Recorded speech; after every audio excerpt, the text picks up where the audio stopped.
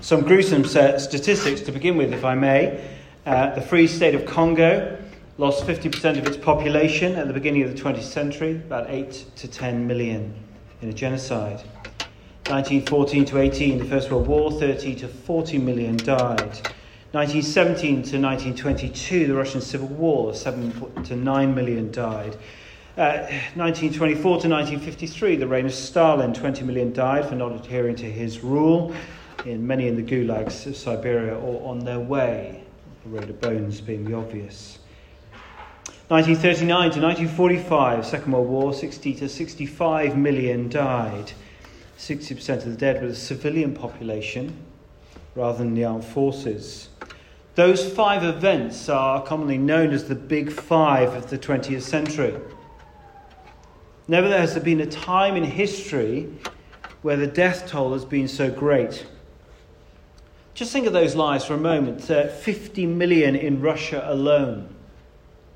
Think of all the pain, not only, of course, in those who were dying, who went through dying, who were bombed, civilians and so on, but also within the loss of families and communities. Think of the scale of these conflicts. Think of the magnitude of horror and loss. And now try and put that into a song. I mean, how could you possibly express the pain and sum up the emotions of such a global experience of terror and loss? I mean, what kind of tune would go with your song? Well, that is what we have had just read in Psalm 2. I mean, it's a song, yeah? It's a song that tells us of the biggest global conflict of all history. And the extraordinary thing is that everyone's involved. When this was written, of course, specifically it was referring to the superpowers of the time, the Assyrians and the Egyptians. But it seems that in this conflict, uniquely, every one of us is involved, conspiring and plotting, taking their stand, gathered, united against the Lord and his anointed. I wonder, do you think things have changed? Oh, David is the writer of this song, but he describes the hearts and the minds of the world in his time. He writes 2,500 or so years ago, but could it apply today? Well, let's see. First point, therefore, verse 1 to 3, they take their stand against God. Oh, we see the nations and the peoples. Look down at verse 1, you'll see them there. The kings and the rulers of verse 2, they take their stand because, why? Well, they want freedom, verse 3 shows us. Let us break their chains, they say. Let us throw off their fetters. They want freedom from God as king. And you can see how they view God's rule. They depict serving him as being a slave in chains. Oh, if you press your friends a little bit, do you think they would go down similar lines today?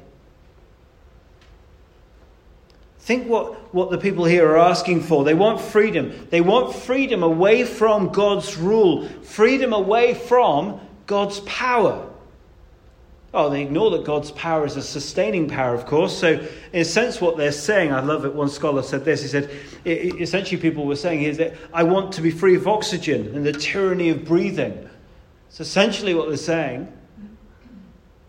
Because God is the giver of all good things. The problem is that for so many that we know, they've divided the authority of God. And they pick and choose how they want him to rule and to display his power. So some might go, God, I might concede that God may have created, therefore I accept his authority in creation and his provision of so many good things that I enjoy. But that is as far as it goes, thank you very much. But with respect to authority over us, well, that might be acceptable. Many would sort of say, if you've kind of jumped into that club, if you become a Christian, that's kind of fine. You've subjected yourself to God's rule and authority. But can God have authority over all humanity in creation? Oh, surely God must respect, different cultures and religious beliefs. Surely they can be free from his rule. You look down at verse 3. The peoples of verse 3 want to express themselves. They want freedom. They want liberty. They seem so legitimate, don't they, in our kind of culture? Oh, they don't want nothing of that. That's their choice. Leave them be. They don't want our God. And by contrast, actually, you look at this psalm, and in today's thinking, it's God who seems so demanding, so oppressive. Chains and fetters, of course, are the symbols of oppression, aren't they? Think back slave trade and so on. Fetters were the manacles that would bind a person's wrists and ankles. And therefore, these images suggest God is the tyrannical here, isn't he? He's the one that's out of touch. He's the one that's culturally irrelevant. He's the oppressor here. Just to get it a little bit closer to home, we sometimes see this, in a sense, pulling against God, pushing against God's authority and rule within the church. In many churches across our land, if the Bible seems unpalatable, there are vast swathes of the church in this country that feel at liberty to dismiss the teaching of God as they wish. I don't like that, but let's overlook that, shall we? They would liberalise, as we would say. They would liberalise as they take their stand against God and his anointed. Let's press it home a little closer, shall we? I want us to ask the question to ourselves, are we any different? See, the brilliance of this psalm, which really acts as an introduction alongside Psalm 1 to the whole book of the Psalms, its brilliance lies in the fact that it speaks at a point in history, but its message echoes down through all ages. Let us break our chains, we might say, and throw off our fetters, our shackles. I wonder if we've heard those words before. Perhaps we have even in our own hearts, because the quest for freedom and self-rule is in every one of us to a degree. However much we know of God's kindness and his good rule in and through his word, not a day goes by when we don't consider pulling against those chains and those shackles. This, of course, resonates, doesn't it, with our times, with all the suspicion of authority. Everywhere we look, just think political authority. The question, I guess, on so many shows at the moment on television is, can we trust anyone to run this country? So should we just break off our chains from their authority? It seems so attractive, doesn't it? But what do we actually think about freedom? Do we want a completely free society? Freedom is a confused notion, because we all differ in where we think freedom should begin and end. I mean, should politicians have the freedom to determine the future of our country after a referendum? Or should we have another one? I'm not going to get into the debate, by the way. I'm not saying. Do we really want complete freedom in this country? Do we want complete freedom from God? Throwing off those shackles, those chains. Well, think about those chains for a moment. Because the chains of God say, love your neighbour as yourself. The shackles of God ask us to be faithful and selfless and giving and sacrificial. And they hold us back from lust and anger and envy. And you have to say, is that oppressive? Oh, we love to shout, freedom, pulling against those kind of chains and those shackles. Freedom sounds so attractive. And in verse 3, that describes this kind of this global conspiracy against God.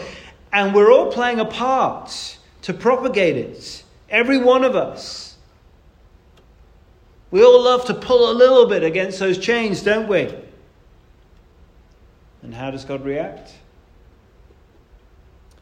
This leads us to our next verses and our second point. Armies and peoples and nations literally rage against God. The original word there for conspire is that rage word. That is, we're likened to a sea. That's where the nature of that word comes from. Likened to a sea, always moving, restless, always an undercurrent of rebellion to break off from the chains of God's rule. And yes, I know in our middle class kind of indifference, we mustn't be deceived to thinking that we're not trying to break away from God's rule. You may not rage. All of us are controlled in those ways. We don't rage like stormy seas. Certainly in a presenting way. But there can be very dangerous undercurrents. We still cry out for freedom, don't we? We just do it in a more pleasant accent and with a gentler tone. God's reaction?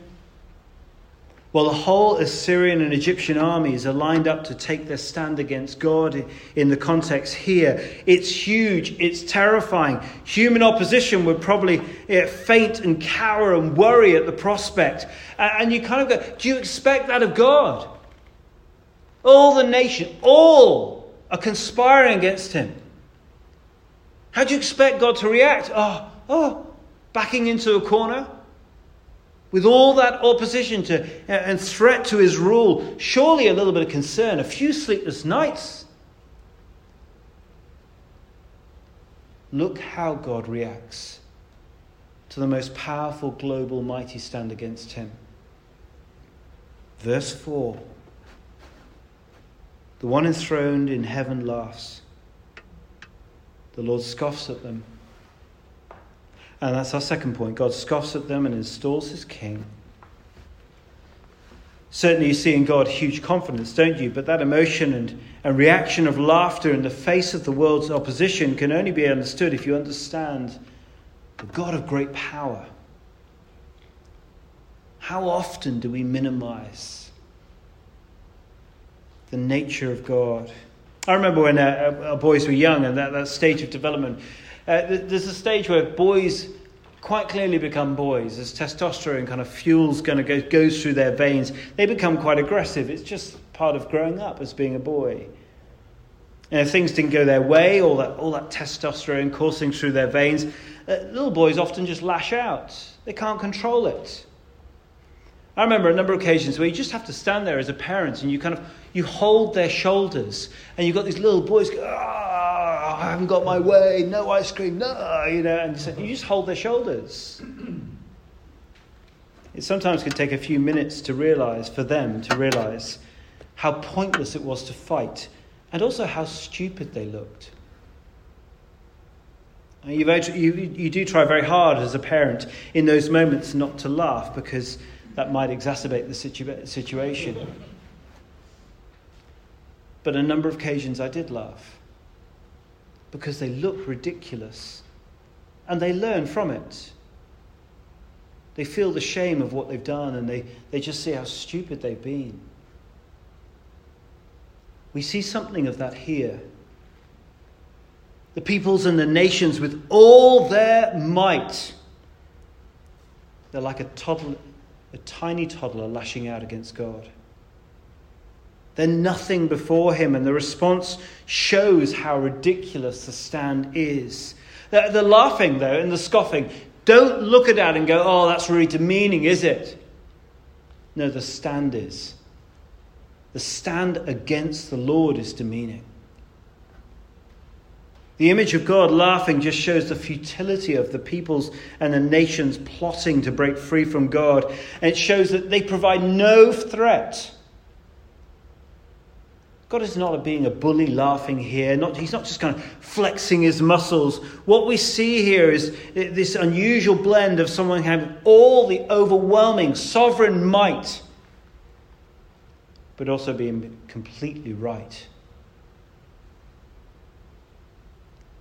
And so what is God's response? Verse 5 and 6. He rebukes them in his anger, and he terrifies them in his wrath, saying, I have installed my king on Zion, my holy mountain. God responds as good parents ought to, by rebuking. His anger is right. His wrath is terrifying. yet it is just as well. Oh, I'd love to ignore verse 5, wouldn't you? You imagine me in my shoes right now? Oh, it'd be so much easier to stand here. But that is the reality of God. If you stand against him, it's terrifying. And I just can't water that down.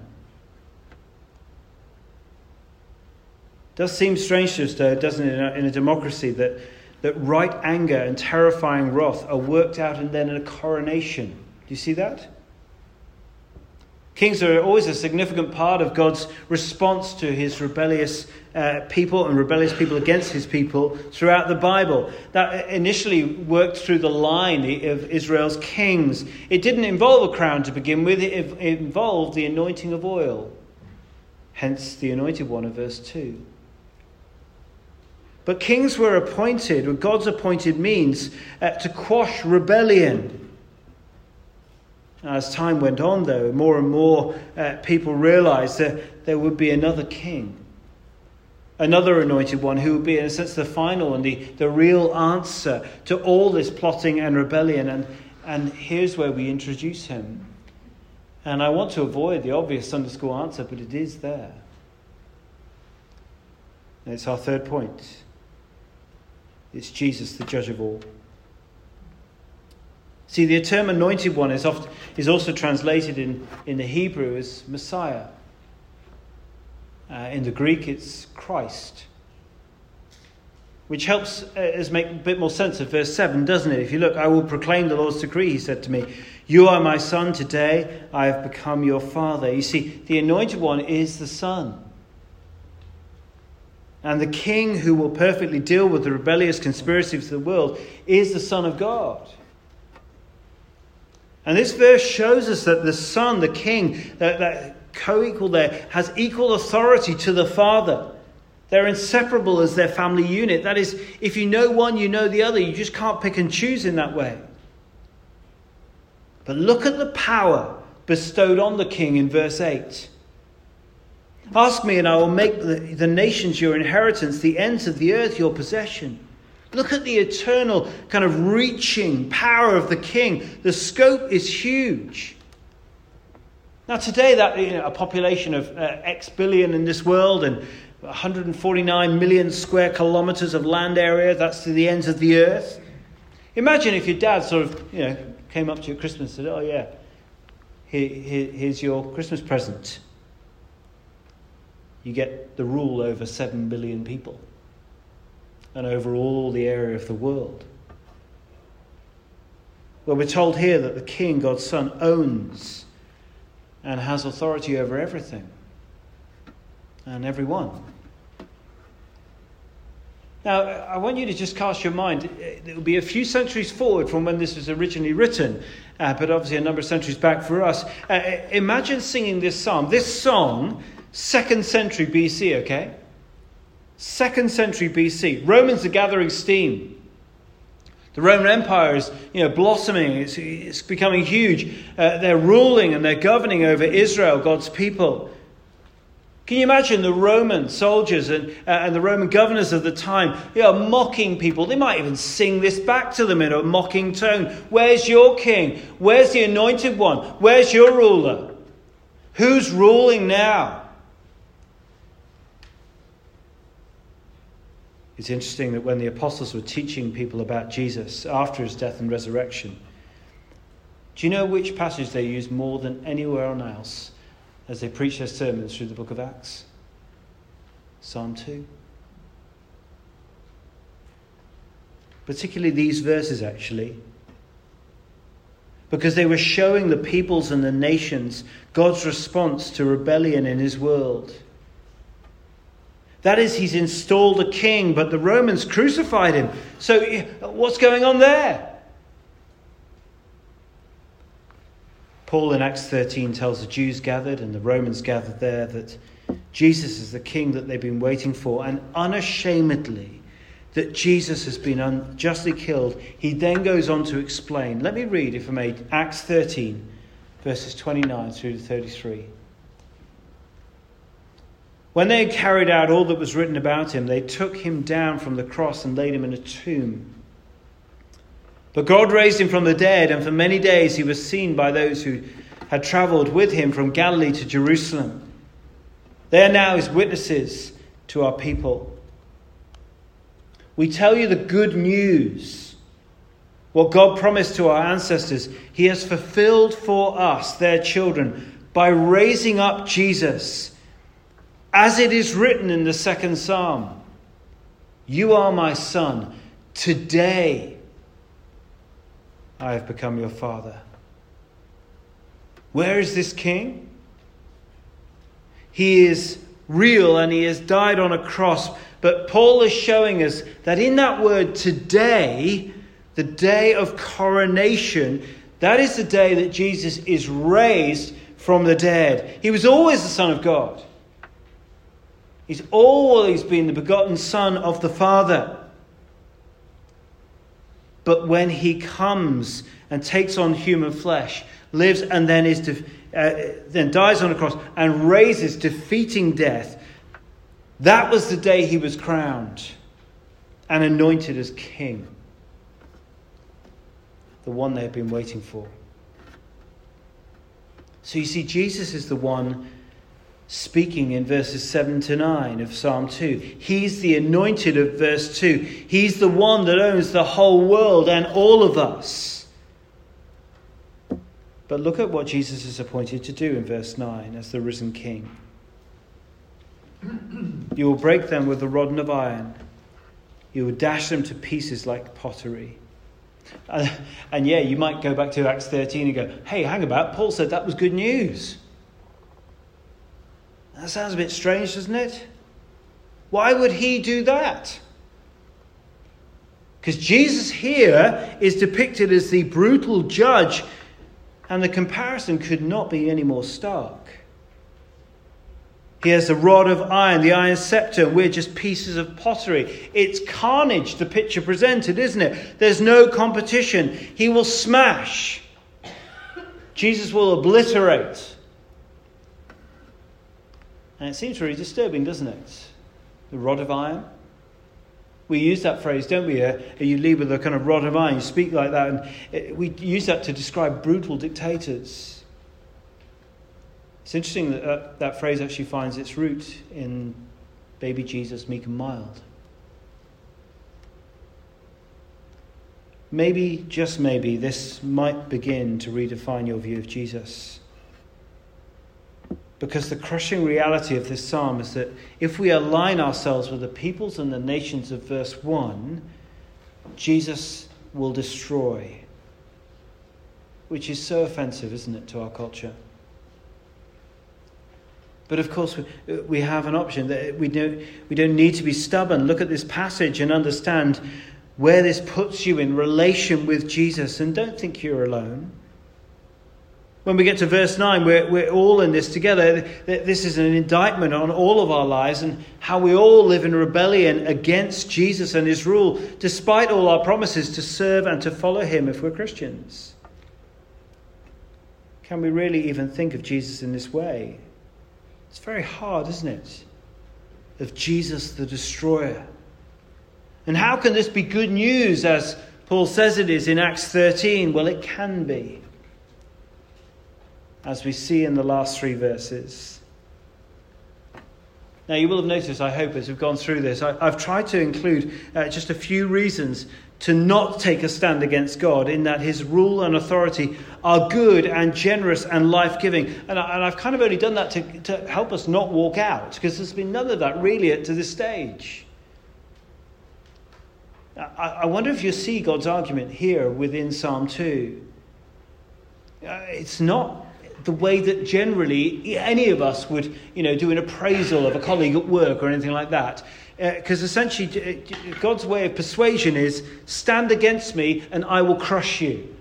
I'd love to see you start kind of an assessment with a colleague like that. Stand against me, I will crush you. Well, that's God's logic here. And therefore, he says, in response, be wise. Be warned. I know it's not necessarily the way we might do things, but it's a persuasive argument, isn't it? And it's also why it's good news. because there is an option. There's something that can be done because the smashing and the judgment hasn't happened yet. And so last point, last stanza within the song, verse if you like. Point 4, therefore be wise, serve God and take refuge in Jesus. Let me just remind us again of verse 10 through to verse 12. Therefore you kings be wise, be warned, you rulers of the earth. Serve the Lord with fear and celebrate his rule with trembling. Kiss his son, or he will be angry, and your way will lead you to your destruction. For his wrath can flare up in a moment. Blessed are all who take refuge in him. Oh, it is good news. Because God has provided a rescue plan in his love for each one of us. Now, you can ignore him and you'll be crushed. Or you can listen with wisdom and heed the warning. Well, how can we be wise? Verse 11, serve God with fear and rejoice. Yes, in those chains, but rejoice. And because a king has been installed, you will also need to make up with the king. You will need to, as it says, it's a strange phrase, isn't it? Kiss the son. Honor, love, cherish, be friends with Jesus. And you will want to be his friend because being his enemy, provoking his righteous anger is futile. And verse 11 reminds us of the consequences. The element of time, though, is interesting, isn't it, in verse 11? His wrath will flare up in a moment. And I think that should warn us. It should encourage us. There should be an urgency in all of us. We don't know the time when we will be called and when Jesus comes to judge, but we do know time will have run out at that moment. And so what can we do? Verse 12, blessed are all who take refuge in him.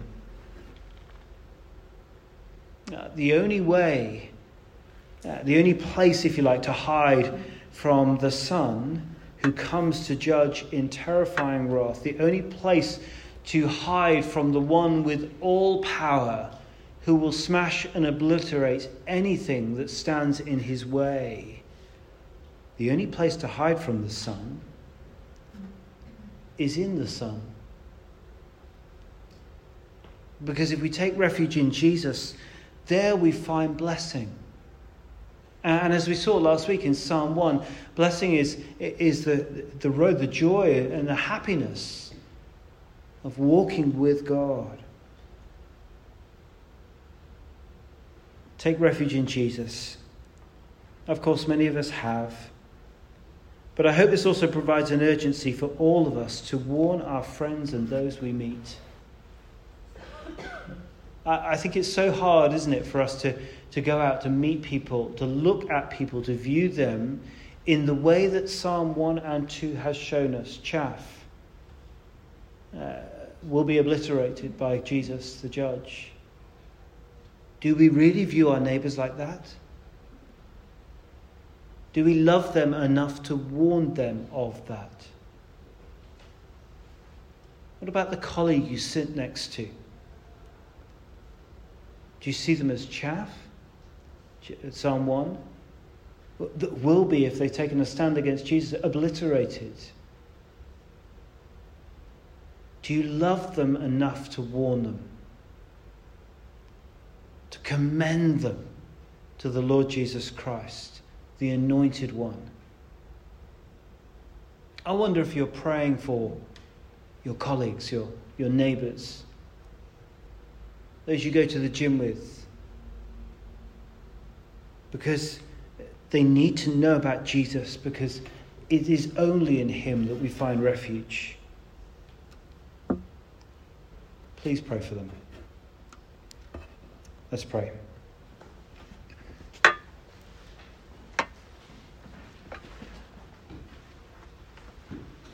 Blessed are all those who take refuge in him. Heavenly Father, we thank you so much for the Lord Jesus. As we've seen over these last 2 weeks, we can know blessing. We can know that happiness, that joy day by day as we delight in your word, as we meditate on it, as we live by it.